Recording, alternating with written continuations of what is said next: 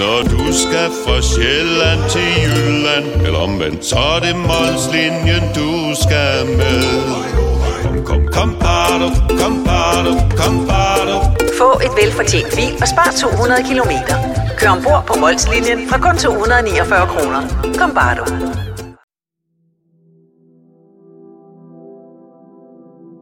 Den 21-årige smukke Virpi blev landskendt som den kvindelige Gladiator Diamond i de tidlige 1990'ere. Hun var den yngste kæmper i det finske tv-program Gladiators, der iscenesatte spektakulære slåskampe med farverige figurer klædt i stramme dragter, helt efter amerikansk forbillede. Men efter bare 3 sæsoner blev programmet taget af æteren, og Virpis liv blev igen helt almindeligt og ganske kedeligt. Først mange år senere blev den smukke kvinde kendt for noget helt andet. Nemlig at slå folk ihjel og skære ligene i små stykker.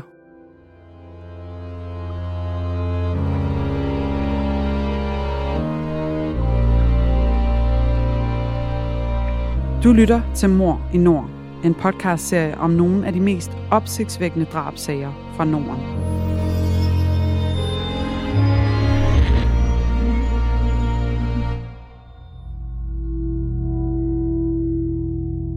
Det du nu skal høre er en virkelig historie, researchet og fortalt af Janne Aagaard og læst op af Emilie Vestvold.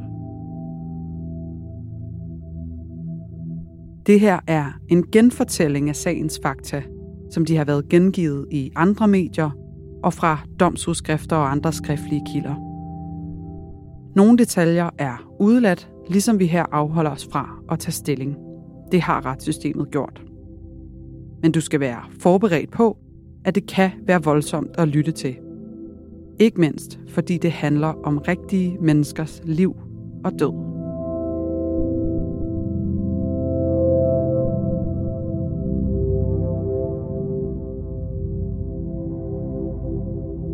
Årene havde ikke været gode ved Virpi Butt.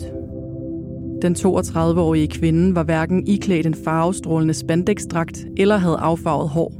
Nu havde hun sin egen mørke hårfarve, en sort bluse med en trøje ovenover, og det mørke hår strøget tilbage i en hestehale.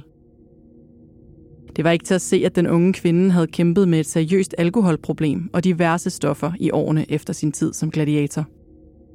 Nu sad hun på anklagebænken i byretten i Tampere med 2 jakkesætsklædte advokater, en på hver sin side. Det var juni 2004, og de næste mange dage ville hele Finland følge med i retssagen mod Virpi Butt og hendes bedste ven og mandlige drukkammerat Janne Hyvönen.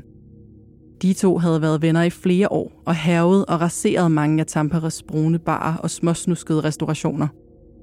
Janne var 3 år yngre end Virpi, og i det skjulte var han forelsket i hende. Men for Virpi var Janne bare en god ven og ikke andet.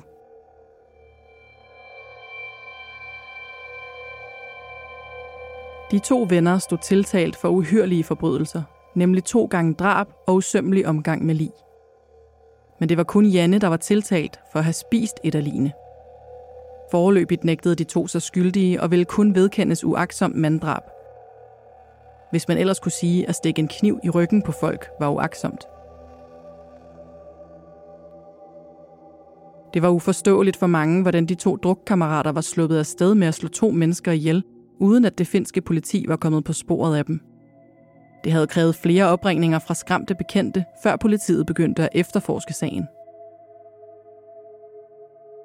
Det hele begyndte 2 år tidligere. En sen nattetime den 29. maj i 2002 hang Virpi og Janne ud på baren Sputnik i det indre Tampere.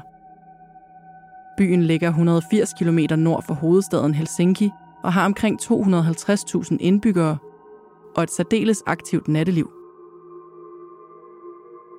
Med megen industri og stor arbejdsløshed er byen kendt som den finske udgave af Manchester. En arbejderby med socialt boligbyggeri og masser af gang i gaden. Sammen med de 2 venner var Virpis nye kæreste, den 29-årige IT-specialist Kari-Pekka Antonen. Han var den eneste i trekløveret, der havde et job, så det var hans penge, de brugte. Godt berusede gik de 3 tidligt om morgenen hjem til Virpis lejlighed, hvor der blev åbnet flere flasker. Virpis 2 sønner, den lille på 2 år og den store på 16 år, lå og sov, mens de voksne festede.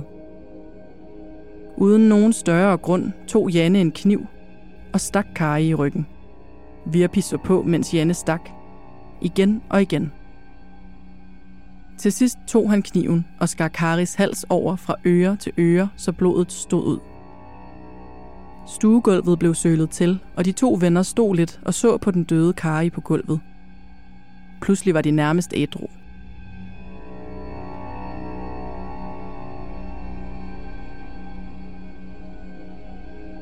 Det var Janne, der sagde, at de måtte skille sig af med livet. De fik det bakset ud på badeværelset, og nu begyndte debatten om, hvad de så skulle gøre. Janne gik hjem til sin egen lejlighed, ikke langt derfra, for at hente værktøj, mens Virpi gik i gang med at gøre stuen rent. Da Janne kom igen, vendte de retur til den døde mand. En sav blev brugt til at dele kroppen ved knæene. De skar hans hoved af, og de brugte en mindre kniv til at file fingerspidserne af ham og til at fjerne hans tatoveringer. Alt sammen for at undgå, at han kunne identificeres. Derefter skar Janne nogle stykker kød af kroppen. Lidt senere krydrede han kødet og bagte det i ovnen. Bagefter spiste han det, og han tilbød os Virpi at smage, men hun takkede pænt nej.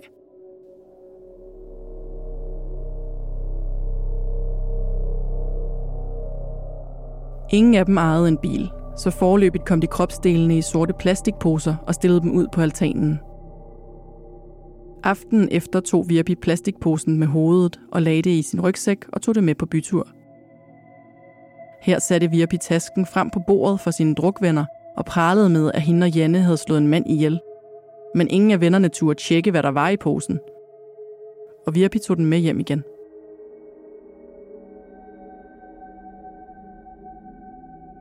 I sommervarmen tog det ikke mange dage, før poserne på altanen begyndte at lugte, og Janne gik i gang med at ringe til sine venner for at få nogen til at hjælpe dem.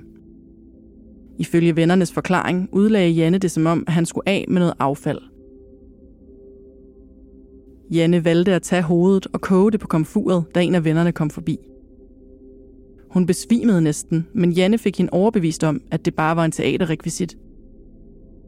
Han havde forsøgt at få tænderne ud af kraniet, men kunne ikke.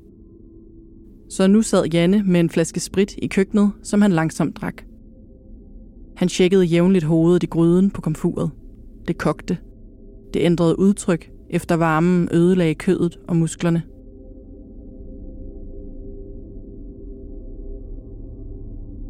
Men poserne med de øvrige dele stod stadig på altanen og stank. Så Janne ringede rundt til bekendte i flæng, og dels lokkede, dels troede for at finde nogen til at hjælpe med at køre noget skrald bort, som han sagde. Efter flere forsøg fik Janne endelig held med sig, og en ven ankom i en bil for at hjælpe. Janne forklarede, at poserne skulle køres til provinsbyen Nokia, omkring 15 km vest for Tampere, og fordeles i forskellige skraldespande. Vennen nægtede at køre så langt med de stinkende poser, så de blev i stedet for dumpet i offentlige containere rundt om i Tampere. Hvem kan give dig følelsen af at være kongen af påsken? Det kan Bilka! Lige nu får du Kærgården original eller let til 8,95, Brøndum Snaps til 69, 2 liter Faxi Kondi eller Pepsi Max til 12, 3 poser Kims Chips til 30 kroner, og så kan du sammen med Bilka deltage i den store affaldsindsamling 8. til 14. april. Hvem kan? Bilka. Efter drabet fortsatte Virpi og Janne deres liv i lediggang med masser af druk og stoffer. Kari Antonens forældre meldte ham savnet, og politiet afhørte de 2 overfladisk, da de var blevet set med ham på Sputnik Bar den aften. Men de 2 havde for længst afstemt deres forklaringer, og politiet anede ikke uråd. Månederne gik, og efterforskningen af Karis forsvinden gik lige så stille i stå. Flere måneder senere blev Virpi smidt ud af sin lejlighed. Ejeren var træt af naboklager, og lejligheden var møgbeskidt. Gulvet måtte næsten udskiftes bagefter. Virpi og hendes 2 sønner flyttede til social boligbyggeri i forstaden Pirkala, godt 10 km fra Tamperes centrum. Det gav Virpi rig mulighed for at fortsætte sine drukture på byens bar sammen med Janne.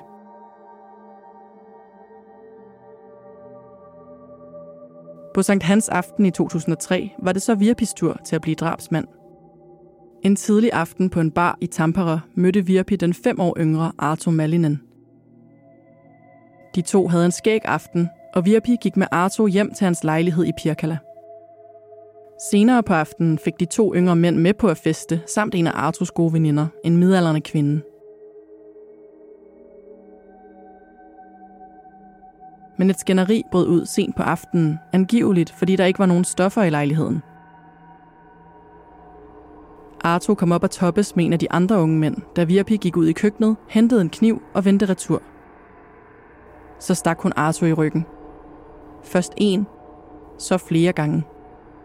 13 gange stak hun manden, mens han bad om noget. Til sidst skar Virpi halsen over på Arto for øjnene af de andre festdeltagere. De var med rette rædselsslagne for Virpi og lovede at holde tæt om drabet.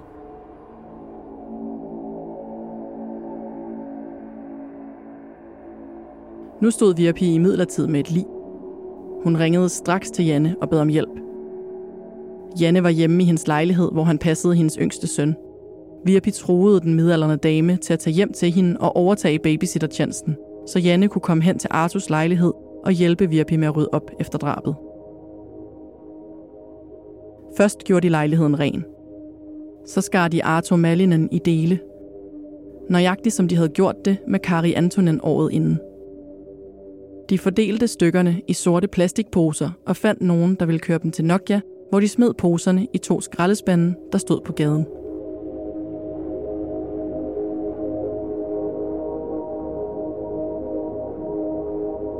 Men denne gang var der vidner. Den midaldrende veninde til Arto var skrækslagen. Især fordi Virpi havde sagt, at hun skulle holde sin kæft, ellers ville hun også dø. Kvinden gik i flere dage og overvejede, hvad hun skulle gøre. Først fik hun en ven til at ringe og fortælle historien til den vagthavende hos politiet i Tampere. Men da politiet nægtede at tage imod anmeldelsen, måtte hun selv ringe. Hun fortalte om drabet i detaljer. Den vagthavende accepterede denne gang anmeldelsen, og med kvindens forklaring begyndte drabsefterforskningen. Snart fik efterforskerne nys om, at Virpi også kendte Kari Antonen, der var forsvundet sporløst året før. Alt andet lige måtte de 2 sager være forbundet. Det skulle tage mange dage at finde resterne af Arto, som var fordelt i plastikposer i Nokia. I ugevis ledte teknikere også efter spor af Kari Antonen på lossepladsen i Nokia, men uden held. Hans lig er aldrig blevet fundet.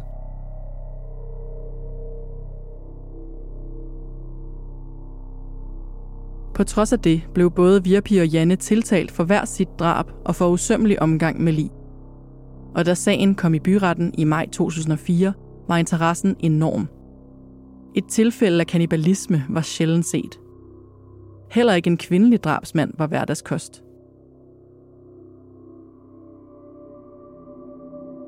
Den nu 31-årige Virpi og den 28-årige Janne udgjorde et umage par.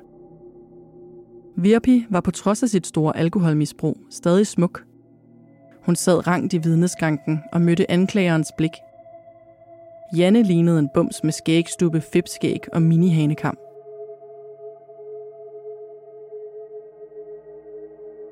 Janne havde taget sit drabsoffers sorte hættetrøje på i retten for at skjule sit ansigt og sad med bøjet hoved det meste af tiden.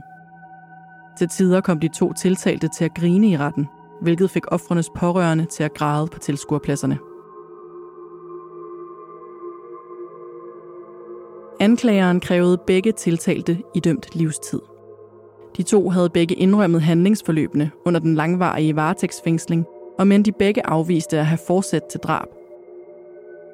I retten vidnede de begge. Blandt andet fortalte Janne direkte, at han ikke havde nogen grund til at dræbe Kari Antonen. Alligevel stak han manden igen og igen. Næsten som en symaskine, sagde Janne i retten.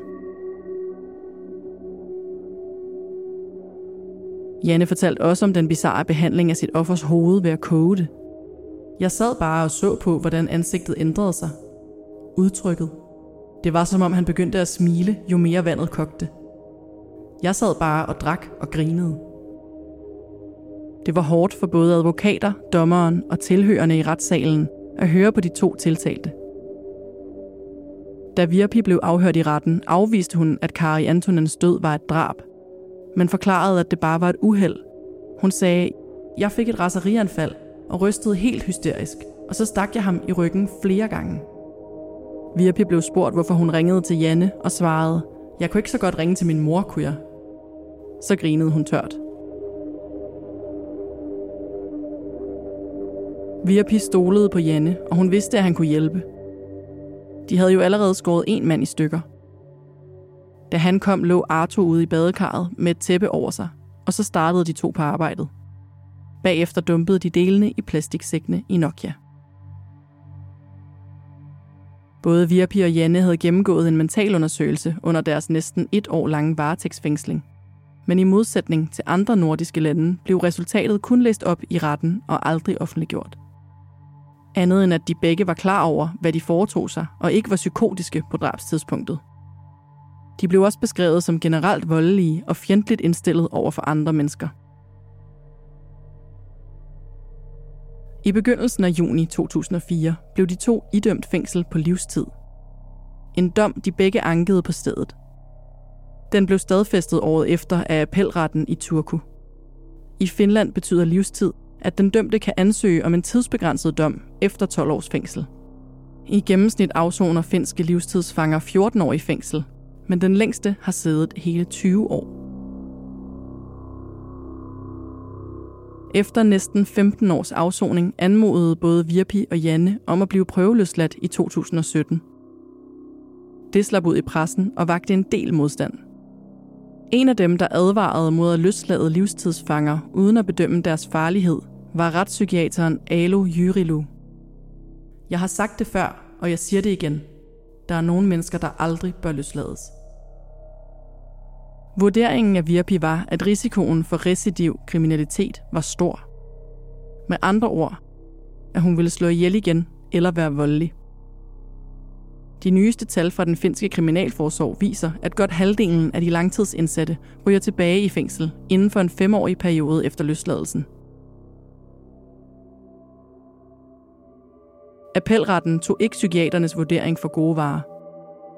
Den mente, at meget få mennesker burde sidde indespærret over 14 år. Protesterne fra de dræbtes pårørende blev også ignoreret. Rettens argument for at løslade især Virpi var, at hun havde udviklet sig positivt i fængslet, taget en uddannelse og blevet mere følelsesmæssigt moden. Den 45-årige Virpi blev derfor løsladt den 31. december 2018 efter knap 16 års fængsel.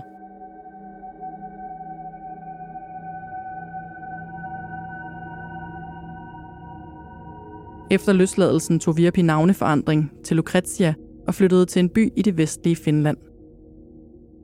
Selvom hun skiftede navn, spredtes rygtet om hendes historie, og byens indbyggere var åbenlyst bekymrede for dets nye beboere. Men så vidt vides har Virpi ikke siden været i konflikt med loven. I foråret 2019 blev den 45-årige Janne Hyvönen også prøveløsladt. Et halvt år senere blev han taget af Tampere politi for spritkørsel. Han havde en promille på 1,5 og fik senere en dom på 50 dages fængsel. Siden da har der ikke været skrevet om Janne i de finske aviser.